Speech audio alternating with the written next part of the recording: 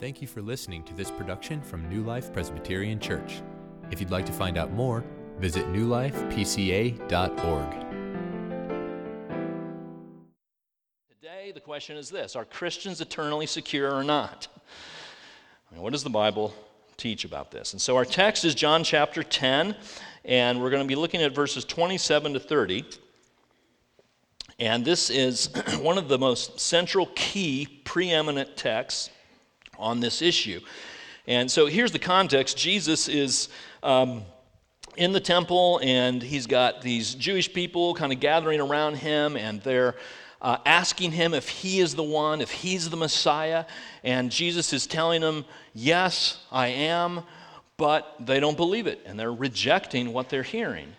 And Jesus gives an explanation for why it is they don't believe. And he says the reason is because I have a flock of sheep that have been given to me by the Father, and you're not among the sheep. That's the problem. That's why you don't believe. And that's the context of this conversation. And from there, Jesus continues and gives us some important teaching here about the question of eternal security. So let's stand now for the reading of God's Word. John chapter 10. I'm going to go ahead and start in verse 25, actually, and read till verse 30. So Jesus answers these Jews, and he says, I told you, and you do not believe. I told you that I'm the Messiah. The works that I do in my Father's name bear witness about me. But you do not believe because you are not part of my flock. My sheep hear my voice, and I know them, and they follow me. I give them eternal life, and they will never perish, and no one will snatch them out of my hand. My Father, who has given them to me, is greater than all, and no one is able to snatch them out of my Father's hand. I and the Father are one. Our God, we call on you to send your Spirit to soften hearts and open eyes, and to adorn this message with your truth and your blessing and your favor, to draw people to yourself in saving faith, and to build up your church in righteousness and holiness. God, do that now through this message in Jesus' name. Amen. You may be seated. So when we seek to answer this question, are Christians eternally secure or not? It requires a balanced answer. And the two balanced statements are these two. One, God will preserve. Yes, that's true. But the balance to that, the other side of the coin, is that you must persevere.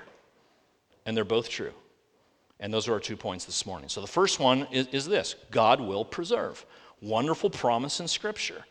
One of the greatest blessings of the gospel.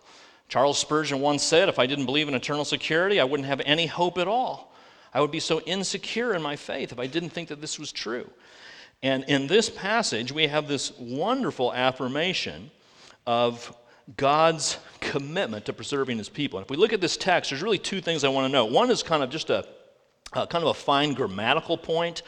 If you look at verse 28, I give them eternal life, and they will never perish. Now, there's something that's kind of lost here in the English. In the original language, in Greek, there's actually two negative words there for never perish. Literally, it would be like they will not perish. And the term for this is an emphatic negative. So what Jesus is saying in the strongest terms possible is that those who have eternal life can never perish. It's impossible that can ever happen to someone who possesses eternal life. Now, who possesses eternal life? Well, we look throughout the rest of the book of John, and you can see that pretty clearly from this passage in particular. John 5:24, whoever hears my word and believes him who sent me has eternal life. That's the person who has eternal life. It's not the religious person necessarily, or the church goer, or the morally upright person. It's the one who hears the word, the gospel proclaimed, then believes in Jesus. And the promise is that upon faith placed in Jesus, eternal life is given. And then that person doesn't come into judgment, not under the condemnation of God, but has passed from death into life. That's a Christian. Jesus is describing a Christian. And what he says in verse 28 is that the person in that state before God will not perish, never perish. Jesus is emphatic. It's impossible. It can't happen. So a wonderful declaration here of security. Now there's also in this passage a wonderful metaphor that makes the same point.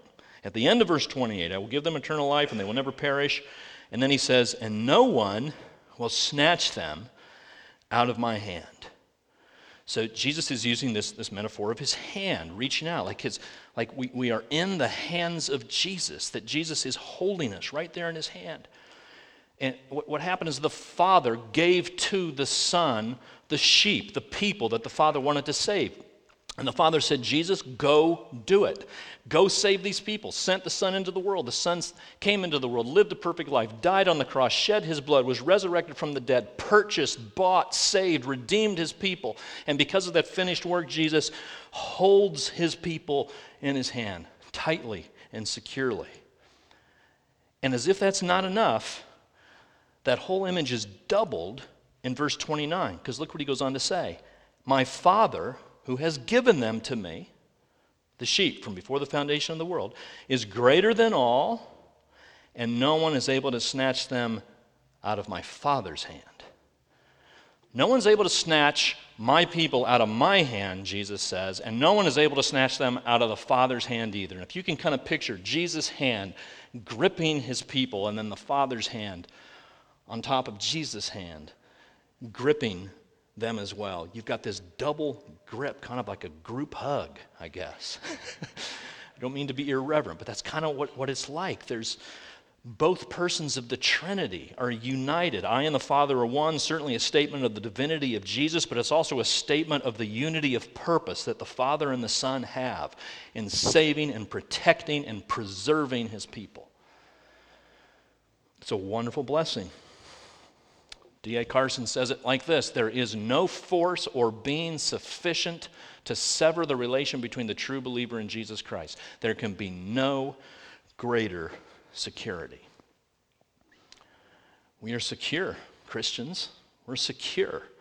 And this is not the only passage that teaches this. We can look throughout the Scriptures and see a number of other examples making this same point. Here's 1 Peter 1. According to his great mercy, he has caused us to be born again to a living hope. That's a Christian. Through the resurrection of Jesus Christ from the dead, to an inheritance that is imperishable, undefiled, and unfading. Kept in heaven for you. You might say preserved in heaven for you. How much stronger can it be?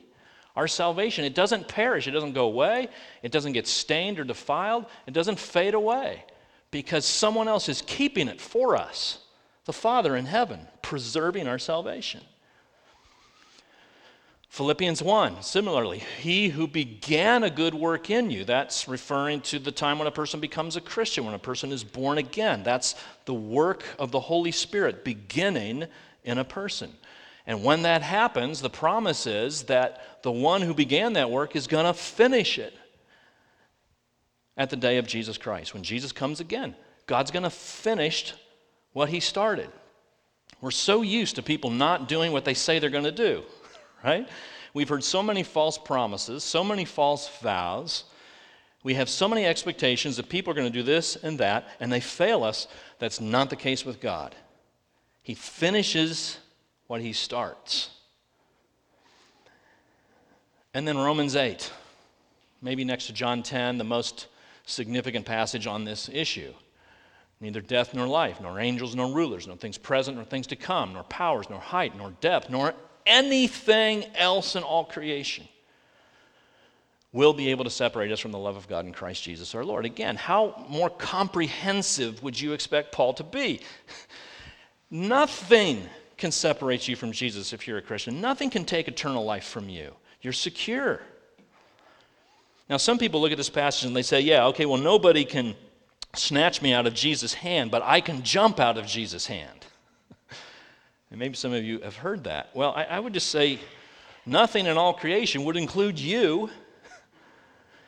and no one can snatch them out of my hand. Well, again, that includes you too. It's a comprehensive statement that includes every single person, including you. You can't snatch yourself out of Jesus' hand, and neither can anybody else. There's so many things in which we seek to find security in this life, so many things on which we set our hopes.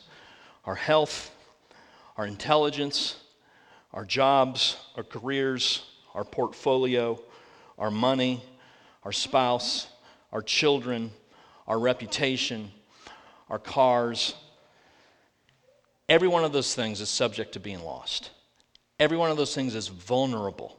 Every one of those things is shaky and unstable and could be gone tomorrow. But not salvation in Christ. It's not like those things. It's stable. It's secure. It's fixed. And the wonderful thing that is being taught to us here is that this is the case even though our faith and our obedience and our devotion is shaky and unstable, feeble at best. We all know what it's like. I mean, some days we love God, some days we don't. Some weeks we're praying, some weeks we don't. Sometimes we're feeling close to God, sometimes He seems far away. We make all kinds of promises to God, we don't fulfill them. But God fulfills His promises to us. God is so much more committed to saving you than you are to saving yourself. God is more committed to you than you are to Him. And that's our hope. That's our hope. So that's the first part. That's the balance. Let's believe that and take it and rejoice in it. John 10 says it. But to bring in another kind of example, it's kind of like a life preserver. You know, if you can picture a person who's in a lake and maybe he's, thrashing about, can't swim, and somebody throws him a life preserver and he puts the life preserver on, he's preserved, right? I mean, what do you have to do to keep yourself afloat when you have a life preserver? Really nothing. The preserver is what holds you up. And that's kind of the way the grace of God is in the gospel. But if you're going to get to shore, you got to swim. You got to put forth some effort. And so that leads to the second part of this doctrine and the answer to this question. God will preserve, yes, but you must persevere. And the reason this is so important to understand is because it would be very easy to read a passage like John 10, Romans 8, Philippians 1, and to conclude from that, wow, if that's true, if I'm secure as a Christian and nothing can take salvation from me, then what difference does it make how I live my life? I can do whatever I want. I don't have to go to church on Sunday mornings. I don't have to pray. I don't have to read my Bible. Sexually, I can be as liberated as I want. I can hoard my money for myself. I can hold grudges against my enemy. It doesn't really matter because salvation is secure. That's the major criticism of this doctrine and why some people don't believe it, because they think it leads to that conclusion. This is just a license for people to live lives of rampant disobedience to God if you tell them that their salvation is secure for all eternity. And the response to that person is, your problem is you're not reading the whole Bible. You're not keeping the answer in balance. It's like listening to the prosecutor, not the defense attorney, or the other way around, because the Bible has more to say about this issue. The Bible says, Christian, you got to persevere. And I could show you a whole bunch of passages that would show this, but I'm just going to choose 3. And what the Bible would say is, first of all, this. You need to persevere in grace, in clinging to grace. So let me show you what I mean. If we look at Galatians 5, this is one of those passages that people look at and say, how can you say that our salvation is secure? How can you say that when it says this? I testify to every man who accepts circumcision that he's obligated to keep the whole law. You are severed from Christ, you who would be justified by the law, you have fallen away from grace. There's the phrase. Wait a minute, I thought you said salvation was secure. Well, I don't think that Paul is teaching here that you can lose salvation. So here's the background. Those who accept circumcision were part of something called the circumcision party. These were people who believed in Jesus, they trusted in Christ, but they thought there's something else in addition to believing in Jesus that you need to do in order to be saved. There's something you have to add to it, and that is you have to follow this religious observance. You have to be circumcised. It's a little bit like people saying, yeah, Jesus is good, but you also have to be baptized in order to get to heaven. Or you have to be a member of a church in order to go to heaven. And so this circumcision party was saying, Jesus is great, but there's something else. You've got to obey the law in addition to Jesus in order to be saved. And what Paul is saying is, if that's you, if you accept circumcision in that way, what you're doing is you're canceling out the gospel. Because if you receive Jesus and trust in him alone for your salvation, what you're also saying is, I can't save myself.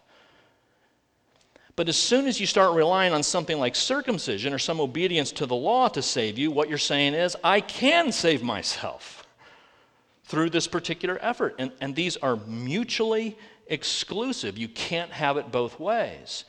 So if you're going to cling to some kind of religious observance and think, I know I'm going to heaven and I know God loves me because look at all these things I do, you've fallen away from grace. Not that you've lost your salvation. You can't do both at the same time. It'd be like if somebody gave you a gift and you got your checkbook out and tried to write a check for it. As soon as you try to pay for the gift, it's not a gift. It's not free anymore because you're paying for it. So you've fallen away from the freeness of the gift, you might say. And that's the point that Paul is making here. We're called to persevere in grace in the sense that we have to constantly remind ourselves that that is our only hope for salvation, the grace of God in Jesus Christ. We all have this tendency to fall back on self-righteousness and a feeling of moral superiority. As we compare ourselves with others in the church or outside the church, we think we're better because these things that we do. And that's when we have to be reminded to repent of our righteousness, to repent of anything in ourselves that we're clinging to and turn back to grace. So this passage is not teaching that you can lose your salvation. Well, here's another example. You need to also persevere in holiness. You're called to persevere in holiness. Hebrews 3. Exhort one another every day, as long as it is called today, that none of you may be hardened by the deceitfulness of sin. For we have come to share in Christ, if indeed we hold our original confidence firm to the end. So there's one of the passages that makes us a little nervous. Wait, you said that we were eternally secure. Now what this passage seems to say is, if we don't hold our confidence to the end, that we're going to be lost, that we're going to lose our salvation. It's a conditional statement. You're only going to be saved if you keep on persevering. Well, again, I think we got to read this very carefully. I don't think this is saying that you can lose your salvation. What the writer to the Hebrews is saying is that the one who perseveres to the end gives vindication, gives evidence, gives proof to the world that something really did happen in the beginning. That when you persevere, when that day comes and you're still clinging to Christ, it's not that God is rewarding you and saving you because of your perseverance. It's just God saying, see, this is the real deal. Because real, genuine believers don't give up. They persevere. And evidence of that will be shown on the last day. I mean, sometimes we wonder, how do we tell the real Christians from the false ones? And, it's hard to tell. We don't always know. We can tell them by their fruit to some extent, but here's the one proof of who is a genuine Christian, the one who perseveres to the end. The one who on the last day is still saying, Jesus, I love you, you're my Lord and you're my Savior. I've failed you in a lot of ways. I've lived a life that hasn't honored you in a lot of ways, but my only hope is you. My eyes are fixed on you. On that last day, that's going to be the proof of who truly belongs to Christ. One more example that's kind of similar to this. We must also persevere in faith.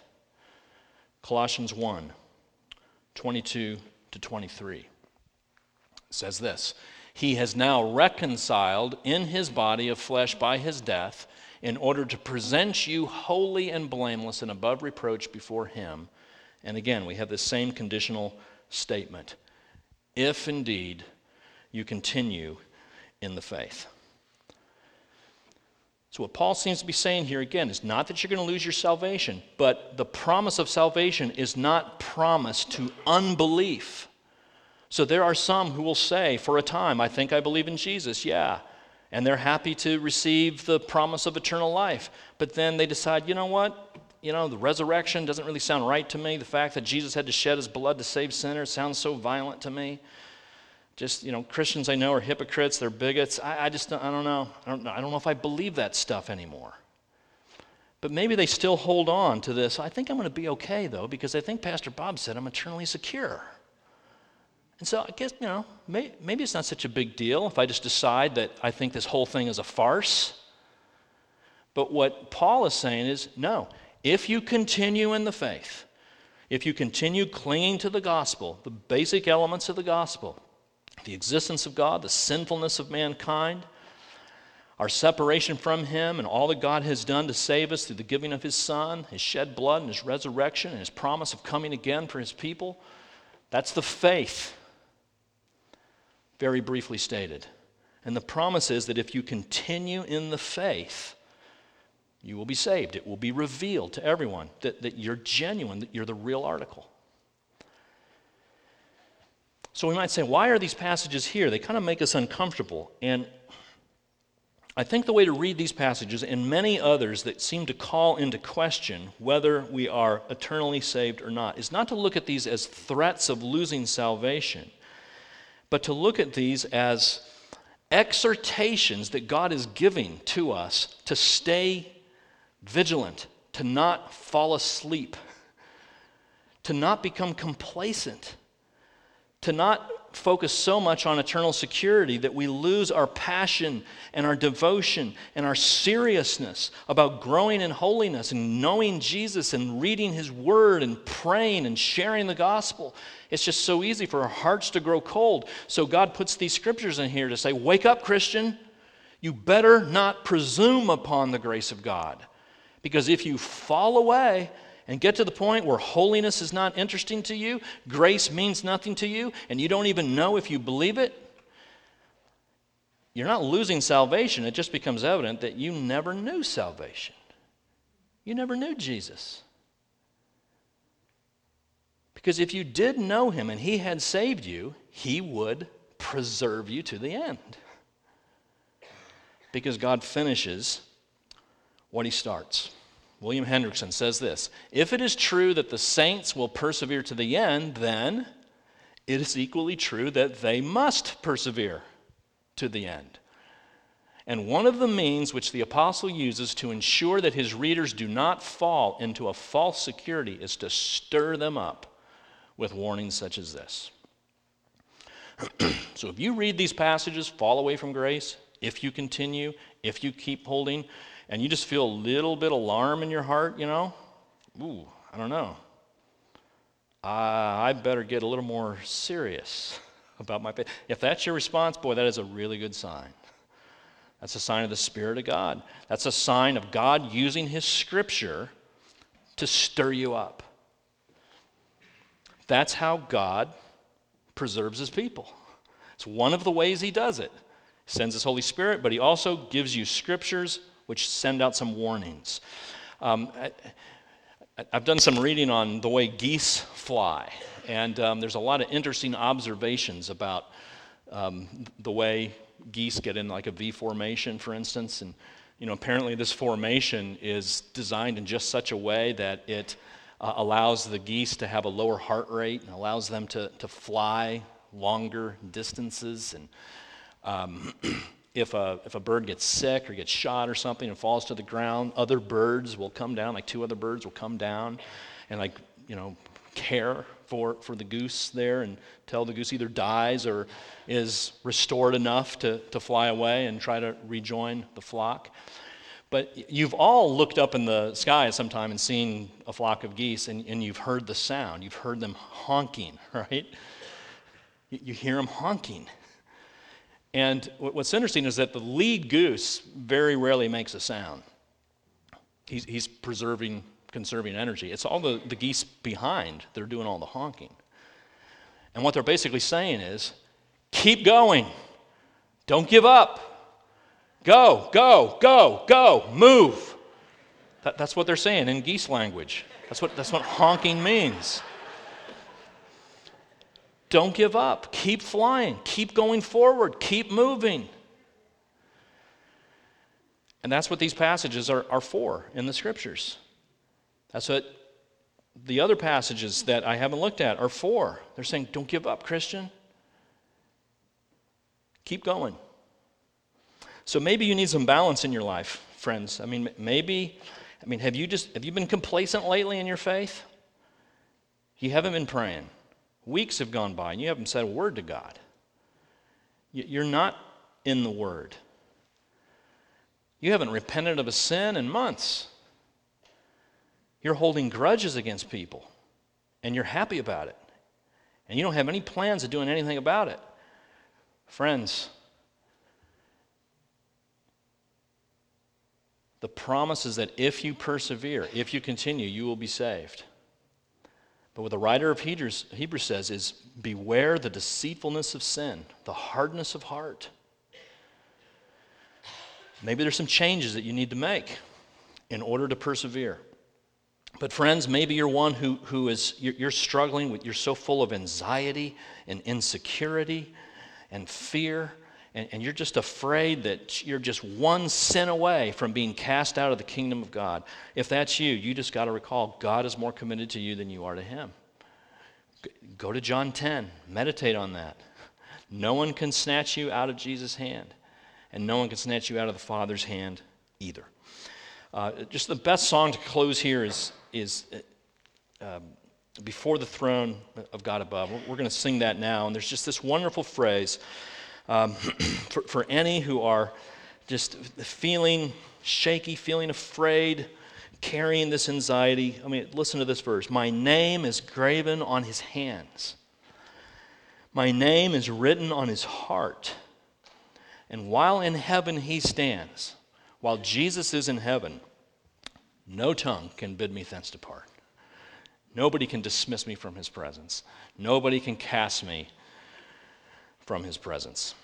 So we're going to sing that now. Let's pray, and then the band can come forward and we'll sing. God in heaven, we thank you that you give us the promises of your gracious preservation, and we thank you also, Lord, that you warn us and stir us up through your word. Help us to persevere, that you may get all the glory for preserving your people. In Jesus' name we pray.